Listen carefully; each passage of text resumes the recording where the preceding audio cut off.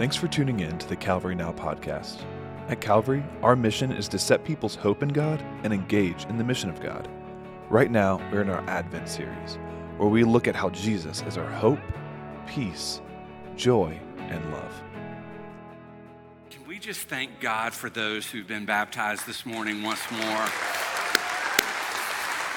You know, it just doesn't, it just is so incredible to see, to be reminded of what God does in the lives of people as they respond through baptism and put on display their trust in Christ and in Christ alone. Man, we're so excited for them. We're so excited for their families. Well, listen, if you have your Bible this morning, I want to encourage you to turn with me to John's Gospel, to John chapter 3, John chapter 3, I can say it, this morning. All right, as you're doing so, let me remind you of two really important things that we have going on this month as a church. As you know, or as most of you know, we are right in the middle of receiving our global missions offering with a goal of $1 million. And I'm excited to tell you that halfway through the month, we are almost halfway toward our goal, having received over $470,000 as of yesterday. Can we thank God for that this morning? Listen, thank you for your generosity. I want you to have complete confidence that everything you give goes directly into the hands of our primary sending partners, the International Mission Board, the North American Mission Board, our state convention, that really goes to fuel church planning efforts, equipping efforts all across our city and all across the world. And so every dollar that you give goes to support that. And I'm going to keep saying it all the way through this month leading up to Christmas. I want to encourage you to give your largest single gift this year, more than to your wife or to your husband, to your family, your largest gift this year to see the gospel go forward to the nations through the global missions offering. So that's number one. Number two, as you know, next Sunday is Christmas Eve. And man, it's hard to believe. As Chad said, we're just 8 short days away. For those of you who are doing a rush of last minute shopping, it's go time for you, all right? You need to get this done. And I want you to be aware that next week we have adjusted our service times to make it a little easier for your families, but most importantly, to make it a little easier for you to invite friends and families and neighbors to join you. We believe Christmas Eve is one of those strategic times where people's hearts are open and sensitive to what God is doing. And so we want to encourage you to invite them to come. And so next Sunday, our service times are shifting. We will not have our 9 a.m. service, but we will have a 10:30 a.m. service and a 3 p.m. service here at our Peace Haven campus. At our West campus, we'll have no morning services, but a 3 p.m. and a 5 p.m. service. Those services are virtually identical, and so I would say to you, whichever fits best your rhythm, whichever is easiest for you to invite someone to come with you to be a part of, come to that service. They're going to be family services, which means they're built with kids in mind. They're arranged that way. We're going to have gift bags and activity bags for all the kids when they get here. So if you have younger children, it's going to be a great, great morning together. So I hope that you'll make every effort to make your Christmas Eve tradition a part of that, being here to worship with the Calvary family. So now, if you've been here over the last few weeks, you know that we are right in the middle of our Advent series. I've shared with you multiple times that Advent's a season of 4 weeks leading up to Christmas where Christians all over the world kind of pause and reflect upon the unusual and awe-inspiring circumstances around the birth of the Messiah there in Bethlehem. And as they look and remember what Christ has done, it's also a time of hopeful anticipation as people not only remember what Christ has done, but look forward to his glorious return in the future. And as a church, we've been looking at the Bible's teaching around the birth of Christ. And as we've done so, we've been reflecting on the traditional Advent themes of hope and peace and joy. We talked about how biblical hope is a confident expectation that God will in fact keep his promises. That as God's people, we're able to look back and remember what Christ has done while also looking forward and anticipating his return, which gives us hope in the midst of the world that we find ourselves in today that can often be chaotic and challenging and difficult. We talked about how we can experience peace and that one of our greatest need is the fact that we are at enmity with God. But when the angels appeared to the shepherds there on that hillside the night that Christ was born, they said to him, fear not, or to them, fear not, for unto you is born this day in the city of David a Savior, who is Christ the Lord. And we know that through Christ's finished work, we can have peace with God, that enmity is broken. And now through that, we can fulfill what God has called us to do, which he challenged us to in Matthew chapter 5, when he says, blessed are those who are peacemakers. We now can go and be peacemakers.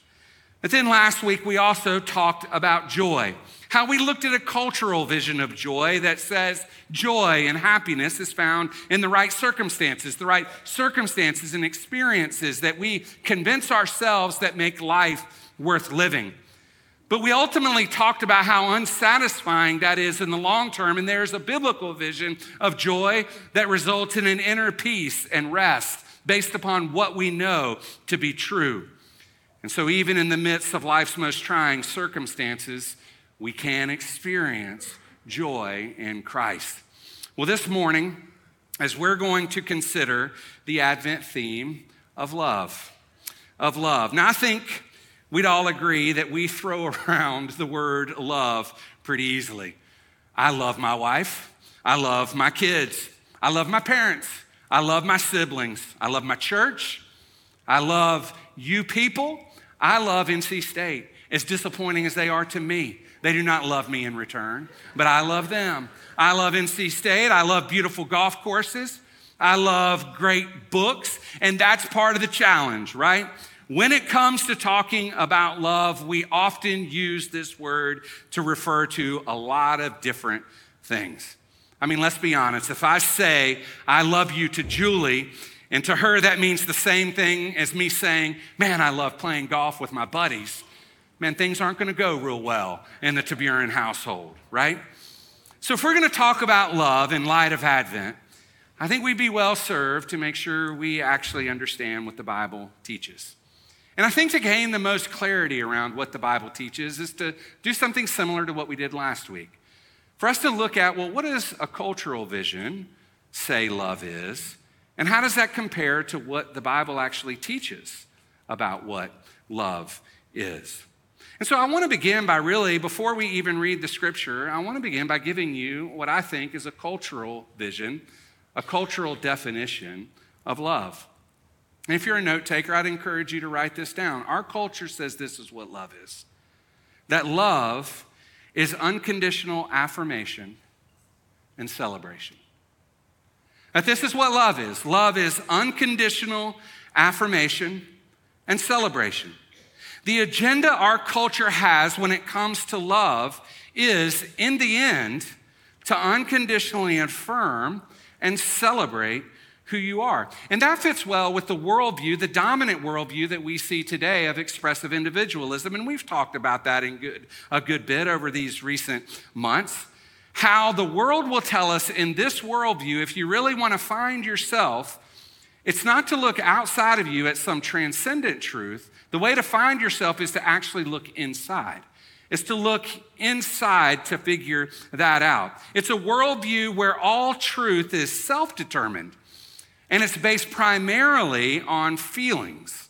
It's based primarily on personal preference. So in the end, listen, our culture's vision for love is that everyone's quest for self-expression be celebrated.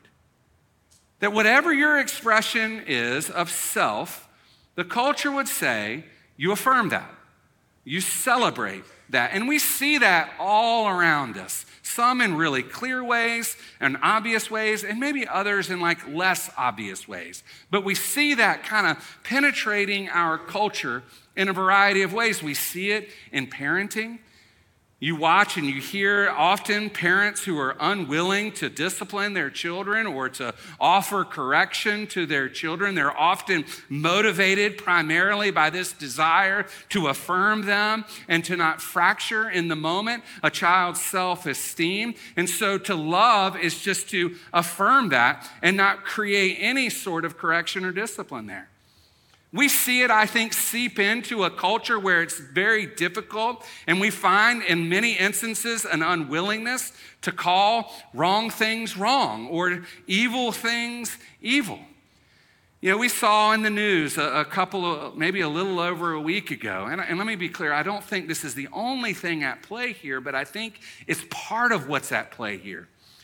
In a culture where university presidents of leading institutions who were asked a question about whether or not it would be a violation of the student code of conduct if a student were calling for the genocide of a Jewish people, to be unwilling to kind of emphatically and categorically say, that is wrong.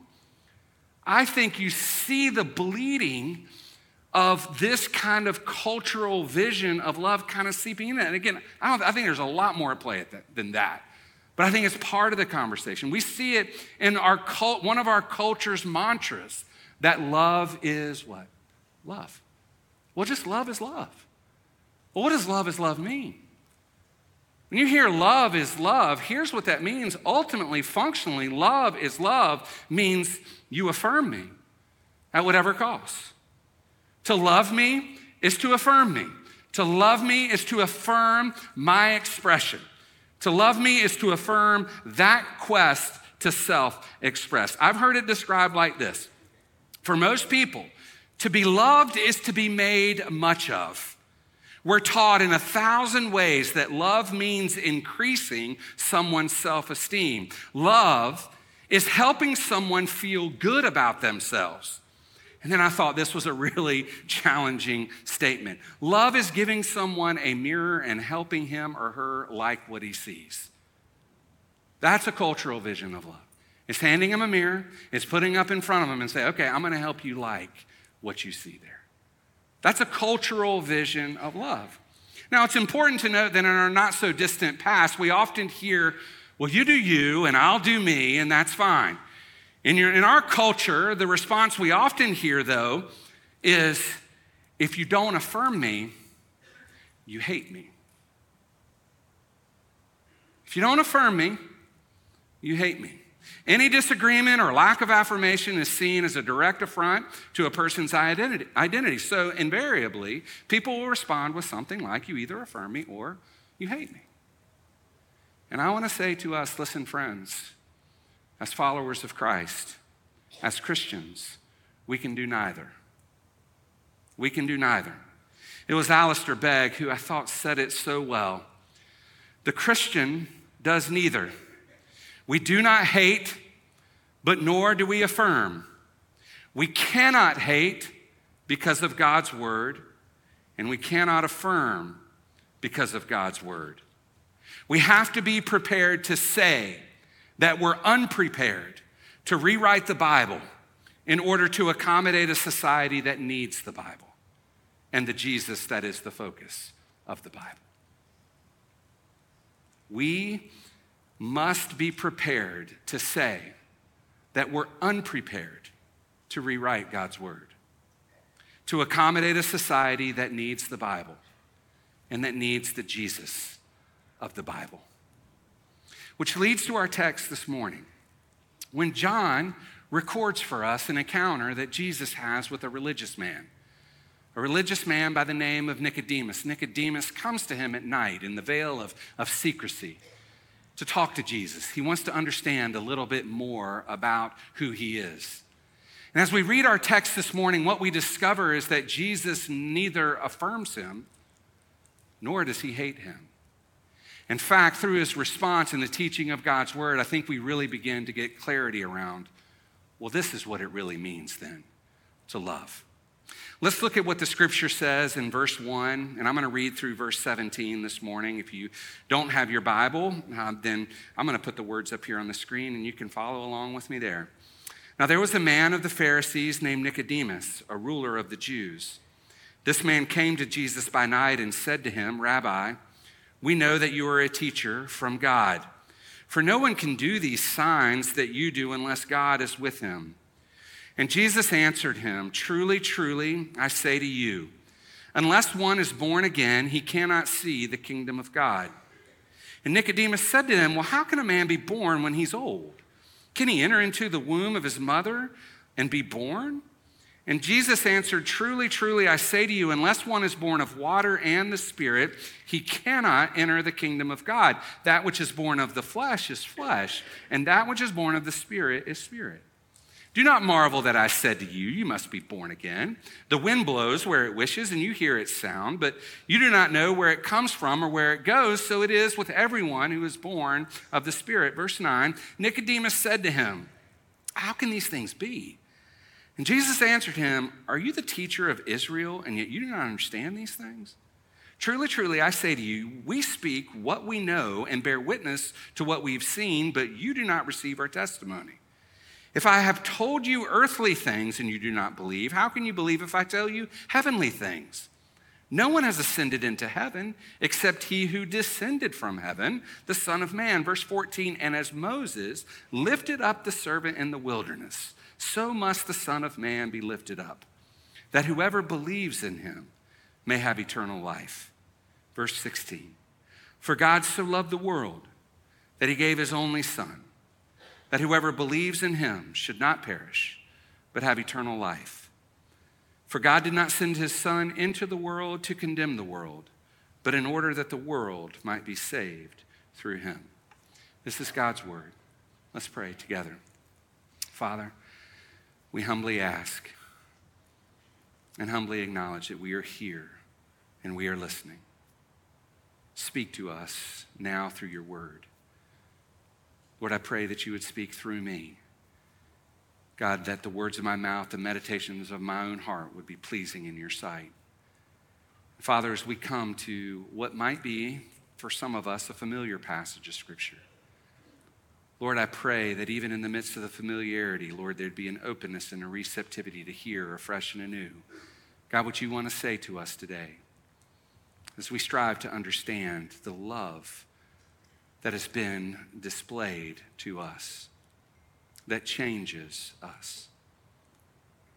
Father, I pray for those who are here, who are wrestling this morning, who are asking questions about who is Jesus and what did he come to do. Lord, I pray that it would be clear today, God, to them, and I pray that they would respond in faith and repentance. And Father, for those of us who are already believers, I pray, Lord, that you would do a work in us, that we might be obedient to whatever it is you're calling us to do, and however you're calling us to respond. Father, I want to pray for Pastor Ryan this morning as he preaches at our West Campus. I want to pray, God, for Pastor Samuel, for our pastors at our Hispanic and our Karenni congregations this morning. Father, we pray for the churches in our community as they gather today. Lord, I think especially of our friends at Two Cities who are gathering in their new facility today. Lord, I pray that you would do a great work through them and through our church, through churches in our community. God, that people far from God would be brought near. Lord, that this city might be changed for the glory of God. Do it here in our church and do it all across the landscape of our community. And we pray these things in Christ's name. Amen. Well, church family, let me set for you the context. Remember, Nicodemus has come at night.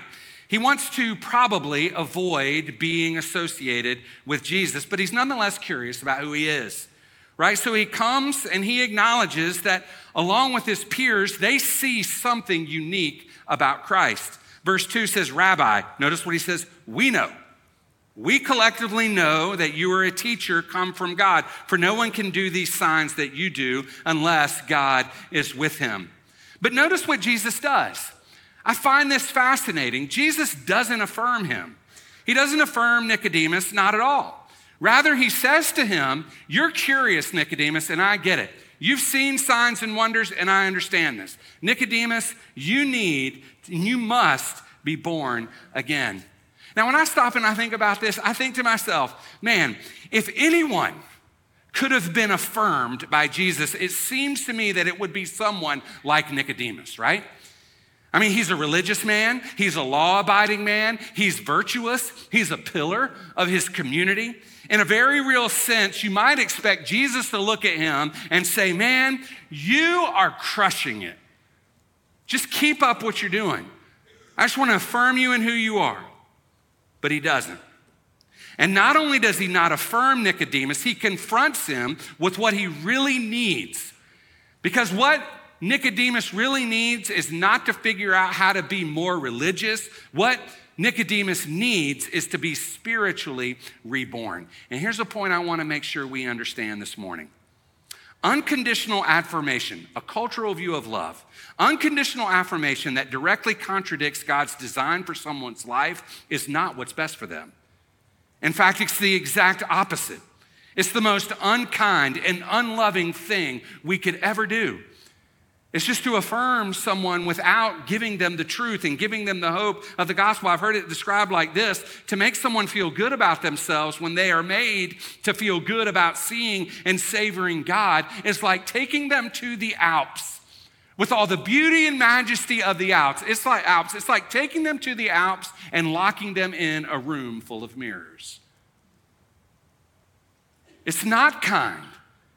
And in the end, ultimately, it's not loving. And so what we find is that Jesus has something much different in mind for Nicodemus, and it's not his affirmation. Church family, it's his transformation. It's his transformation. He wants to see Nicodemus spiritually reborn, to move from spiritual death to life, to be conformed into the image and likeness of Christ, understanding that it's in Christ that we experience hope and peace and joy. And so instead of hopelessly and aimlessly walking through this life, looking for salvation from within, we discover that salvation actually comes through Christ. And that's what he means when he says to him, listen, you must be born again. And yet what we find in Nicodemus is that he just doesn't get it. I mean, I would have loved to have been a little bit of a fly on the wall, because based upon his questions, you can tell, man, he's pretty confused, right? He's like, well, wait a minute. Verse 4, Nicodemus says to him, how can a man be born when he's old? Can he enter a second time into his mother's womb and be born? And Jesus is like, listen, it's not physical rebirth, Nicodemus. It's a spiritual one. And that's why Jesus says in verse 5, truly, truly, I say to you, unless one is born of water and the Spirit, he cannot enter the kingdom of God. That which is born of flesh is flesh, and that which is born of the Spirit is spirit. And then Jesus is like, hey, Nicodemus, how can you not understand this? I mean, you're a teacher of the law. I mean, you're a religious leader. I mean, you're the one that all of Israel is looking to guide them and to shepherd them into truth. And then Jesus begins to help him see what he really means by pointing him back to a story that Nicodemus would have been very familiar with, a story. And Jesus is going to help him see. It's a story that helps him see that everything in the Old Testament is now pointing forward to him. Everything in the Old Testament is pointing forward to when Christ would come and sacrifice his life on the cross. He appeals to a story that Nicodemus would have been very familiar with. Look with me at verse 14, where the scripture says, and as Moses lifted up the serpent in the wilderness, so must the Son of Man be lifted up, and whoever believes in him may have eternal life. You say, well, what's he talking about? Nicodemus would have been very familiar about an account that happened in Numbers chapter 21. And back in Numbers chapter 21, we see part of the people of Israel's history recorded for us. And what we find is that Israel is in the wilderness. And remember, as we studied Exodus, we've seen that God do some pretty extraordinary things. We've seen him bring plagues and the parting of the sea, and they've seen a pillar of cloud by day and a pillar of fire by night. We've seen victories over their enemies, but once again, we find them in Numbers chapter 21 complaining. They're just complaining. They're like, man, things would have been better off for us back in Egypt. And so God says, all right, enough is enough. And God brings judgment on the people of Israel. And that judgment comes in the form of venomous snakes that he sends among them. And people are now dying as a result of it. And so the people of Israel, they come to Moses and they begin begging him. They're like, Moses, listen, you've got to do something about this. You've got to cry out to God and beg him to take them away. And so Moses prays, and then the Lord responds. And the scripture says in Numbers 21, verses 8 and 9, then the Lord said to Moses, make a snake and put it up on a pole, and anyone who is bitten can look at it and live. And so Moses made a bronze snake and put it up on a pole. Then when anyone who was bitten by a snake and looked up at the bronze snake, he lived. Now I have to wonder how many times Nicodemus had taught that story, how many times he'd reflected on it. He knew it, like he had it recorded for him.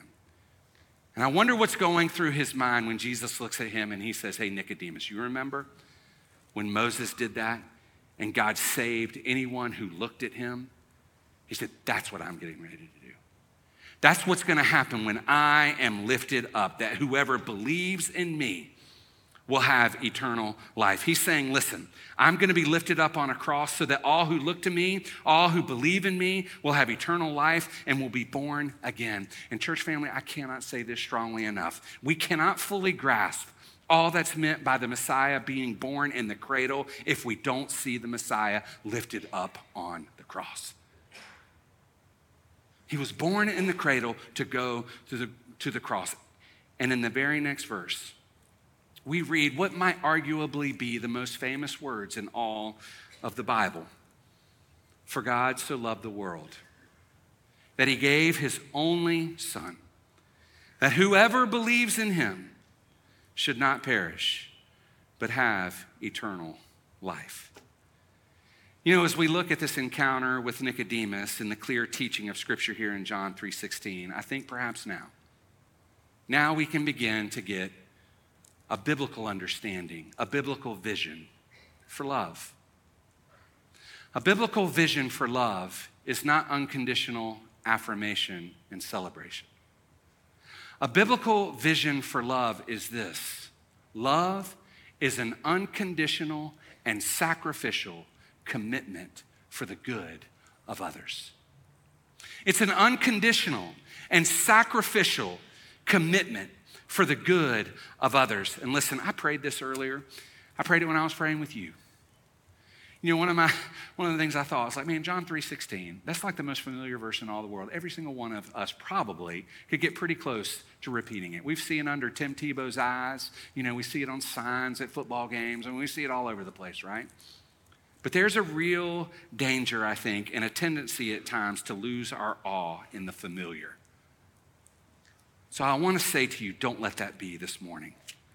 Rejoice again and again at the power of these words as if you're hearing them for the first time as we see and think deeply about the love of God, this unconditional and sacrificial commitment for the good of others. I want to take John 3:16 and I just want us to look and meditate for a moment on these words. And let them resonate in our hearts again, and let us reflect upon the length to which God has loved us. For God so loved. Don't rush past this part. For God. I mean, we could stop right there and mine the depths of those words, those riches for a long, long time. That there is a God. And this God created all things. Through his word, he created all things. And all things are created by him and are held together by him. And what we know to be true from the clear teaching of Scripture is that this God is ruling and reigning over all of his creation, and everything is working towards his redemptive purposes in Christ Jesus. Everything. And so that gives us confidence. And I want to say to you, it's a little extra today. That means whatever happens in your life today is not outside of the sovereign rule and reign of God. Nothing is going to happen to you that he is not keenly aware of. Nothing is going to transpire. For God so loved. He initiates this love, and it's rooted in his character, in his nature. It's who he is. So when you think back upon God, in all of eternity past, the uncreated God who creates all things, before he created, there he is, fully complete in the Godhead, the Father and the Son and the Holy Spirit, perfectly loving one another. God the Father loving the Son and the Spirit, and the Son loving the Father and the Spirit, and the Spirit loving the Father and loving the Son, there in perfect love with one another. And God initiates that love towards us, rooted in his character. For we see, for God so loved what, church? The world. The world. What's the object of God's love? It's the world. It's mankind. It's mankind that rebelled against him in the garden when Adam and Eve said, we'd rather reject your rule and authority and seek to live for ourselves under our own rule and authority. It's the one who loved the ones whose hearts, the scriptures say, are deceitfully wicked and who seek only to serve themselves. It's the ones whose hearts are darkened, who don't look for God and are deserving of judgment. I can't help but think when for God so loved the world, and I think of what the scripture says in Ephesians 2, verses 1 to 3, that Paul describes us like this, and it's kind of harsh to hear, but he says, listen, you're children of wrath, sons of disobedience, following the prince of the power of the air. And then we read in verse 4 those beautiful words, but God, rich in mercy, sends his son for us, who dies ultimately for us. And listen, here's what that means. And here's what I pray you'll hear. When you hear the words, for God so loved the world, it means that you are the object of God's love. For God so loved you. God has set his affections on you. I have to believe that there are some here this morning that you're thinking to yourself, oh, Will, how I wish and pray that would be true. That those words could be true of me. But you're absolutely convinced that God only loves those who he deems worthy of his love. And when you look at your life, when you look at your experiences, you're saying to yourself, there's no way. If he knew me, he couldn't love me. Not with what I've done. Not with the decisions that I've made. Not with the people that I've hurt. Not with the pain that I have caused. And I want to say to us all this morning, listen, for God so loved the world. He's loved all of us. And there is not a person sitting here under earshot of my words that doesn't sit here in Christ as a trophy of God's grace. Every single one of us are undeserving of it. And yet he has set his love on us. We're the object of his love. And then he says, he helps us to see the extent of that love. For God so loved the world that he gave his only son. You see, love is not just an emotion. It's not something I just feel towards someone. It's an unconditional and sacrificial commitment to the good of others. It's action that God takes. This love that God has for us is expressed in the fact that God, who is under no obligation to us, gave his one and only son. And when it says that he gave his son, it's pointing to the cross. It's a love that expresses itself, church family, in sacrifice. We read it. We quote it. It'd be verses worth committing to memory. In Romans 5, verse 8, the scripture says, but God demonstrates his love for us in that while we were yet sinners, Christ died for us. What's the demonstration of his love? It's in his death on the cross for us. We read in places like 1 John chapter 4, where the scripture says, this is how God showed his love among us. He sent his one and only son into the world that we might live through him. This is love, not that we loved God, but that he loved us and sent his son as the atoning sacrifice for our sins. He's the atoning sacrifice. If you're reading the ESV, I quoted the NIV when I put that up on the screen, but the ESV that I normally read out of, it says it's not the atoning sacrifice. It says that he is the propitiation for our sins.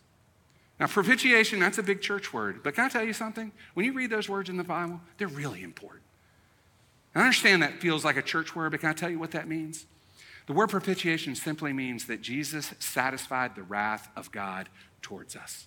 It's satisfied in Christ Jesus. He is the atoning sacrifice. He is the propitiation. He's the one who satisfied that wrath towards us. You want to know what his love is like? That's what his love is like. Jesus, as he's nearing his death on the cross in John chapter 12, he says, now is my soul troubled. And what shall I say? Father, save me from this hour? But then Jesus, of his own accord, says, but for this purpose I have come to this hour. And then in verse 32, and I, when I am lifted up, there it is again, when I'm lifted up from the earth, will draw all people to myself. And he said this to show what kind of death he was going to die. Listen, Calvary family, this love says, I am not going to unconditionally affirm you. This love says, I love you too much to leave you where you are. Yet I am so committed to your good that I'll sacrifice everything and die in your place. And the effect of that, the result of that, when we look to him, is that we shall not perish, the scripture says, but have eternal life. Eternal life in the future and an abundant life in the present. It means that we've been united with Christ. As Paul would remind us in Ephesians chapter 1, we've been united with Christ. And we experience all the rights and privileges of being united with Christ. Adopted, forgiven, redeemed. We become heirs of Christ. I've told you, one of my favorite passages of scripture to study at Christmas when it comes to the birth of Christ is found in Galatians chapter 4, which says, in the fullness of time, God sent forth his son, born of woman, born under the law, to redeem those of us who are under the curse of the law, that we might receive adoption as sons, now that we might be able to cry out to him, Abba, Father. And he says, listen, you're no longer slaves, but you're sons. You're sons of the Most High God. This is his love. For God so loved the world that he gave his only son. And whoever believes in him, whoever looks to him and believes in him shall not perish, but have everlasting life. And when we come to know the love of God and experience it deeply, that changes us. The love we received is the love we can now give. Now we, too, can make unconditional and sacrificial commitments to one another for the good of others. You know, when you read the bookends of what I read in 1 John 4, the verses right before that and right after it say this, dear friends, let us love one another, for love comes from God. And everyone who loves has been born of God and knows God. Whoever does not love does not know God, because God is love. And then he says in verse 11, dear friends, since God loved us, we also ought to love one another. And that includes those who don't love us back. Those who are hard to love. Listen, loving people who love you back is easy. That's not hard.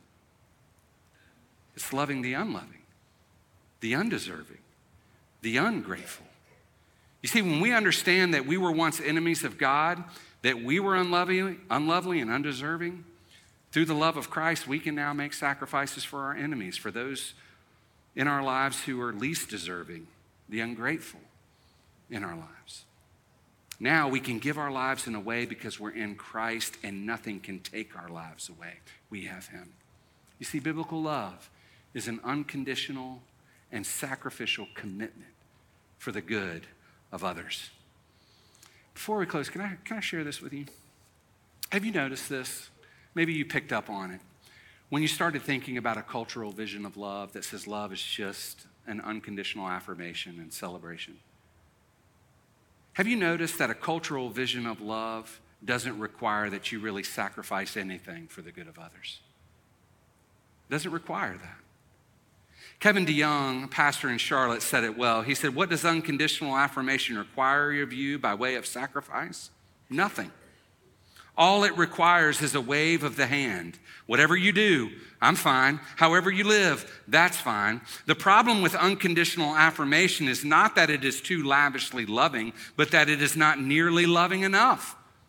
When God tells us to love our brothers, he means more than saying, I'm okay, you're okay, whatever you do is fine, and I don't judge. To really love your brother is to lay down your life for him. It requires you to die to yourself, which may mean a sacrifice of time, a sacrifice of reputation, and a sacrifice of your comfort. And then this phrase hit me like a ton of bricks. Unconditional affirmation only asks that you sacrifice your principles. You hear that? The only sacrifice you make in unconditional affirmation is the principles that you've rooted your life in and that you hold dear. That's the only sacrifice. But when we understand a biblical vision of love, we understand what Christ has done for us now, we can lay down our lives and sacrifice our time and our reputation and our comfort for the good and flourishing of others. Biblical love is an unconditional and sacrificial commitment to the good of others, perfectly seen in Christ, and now through the power of the Spirit can be given through us for the good of other people. Amen. Thanks again for joining us on the Calvary Now podcast. We desire that Calvary would be a place of belonging and hope where no one walks alone. If you're not already, we would love for you to join us in person at either of our campuses on Sunday mornings at 9 or 10:30. For more information, visit us at calvarynow.com.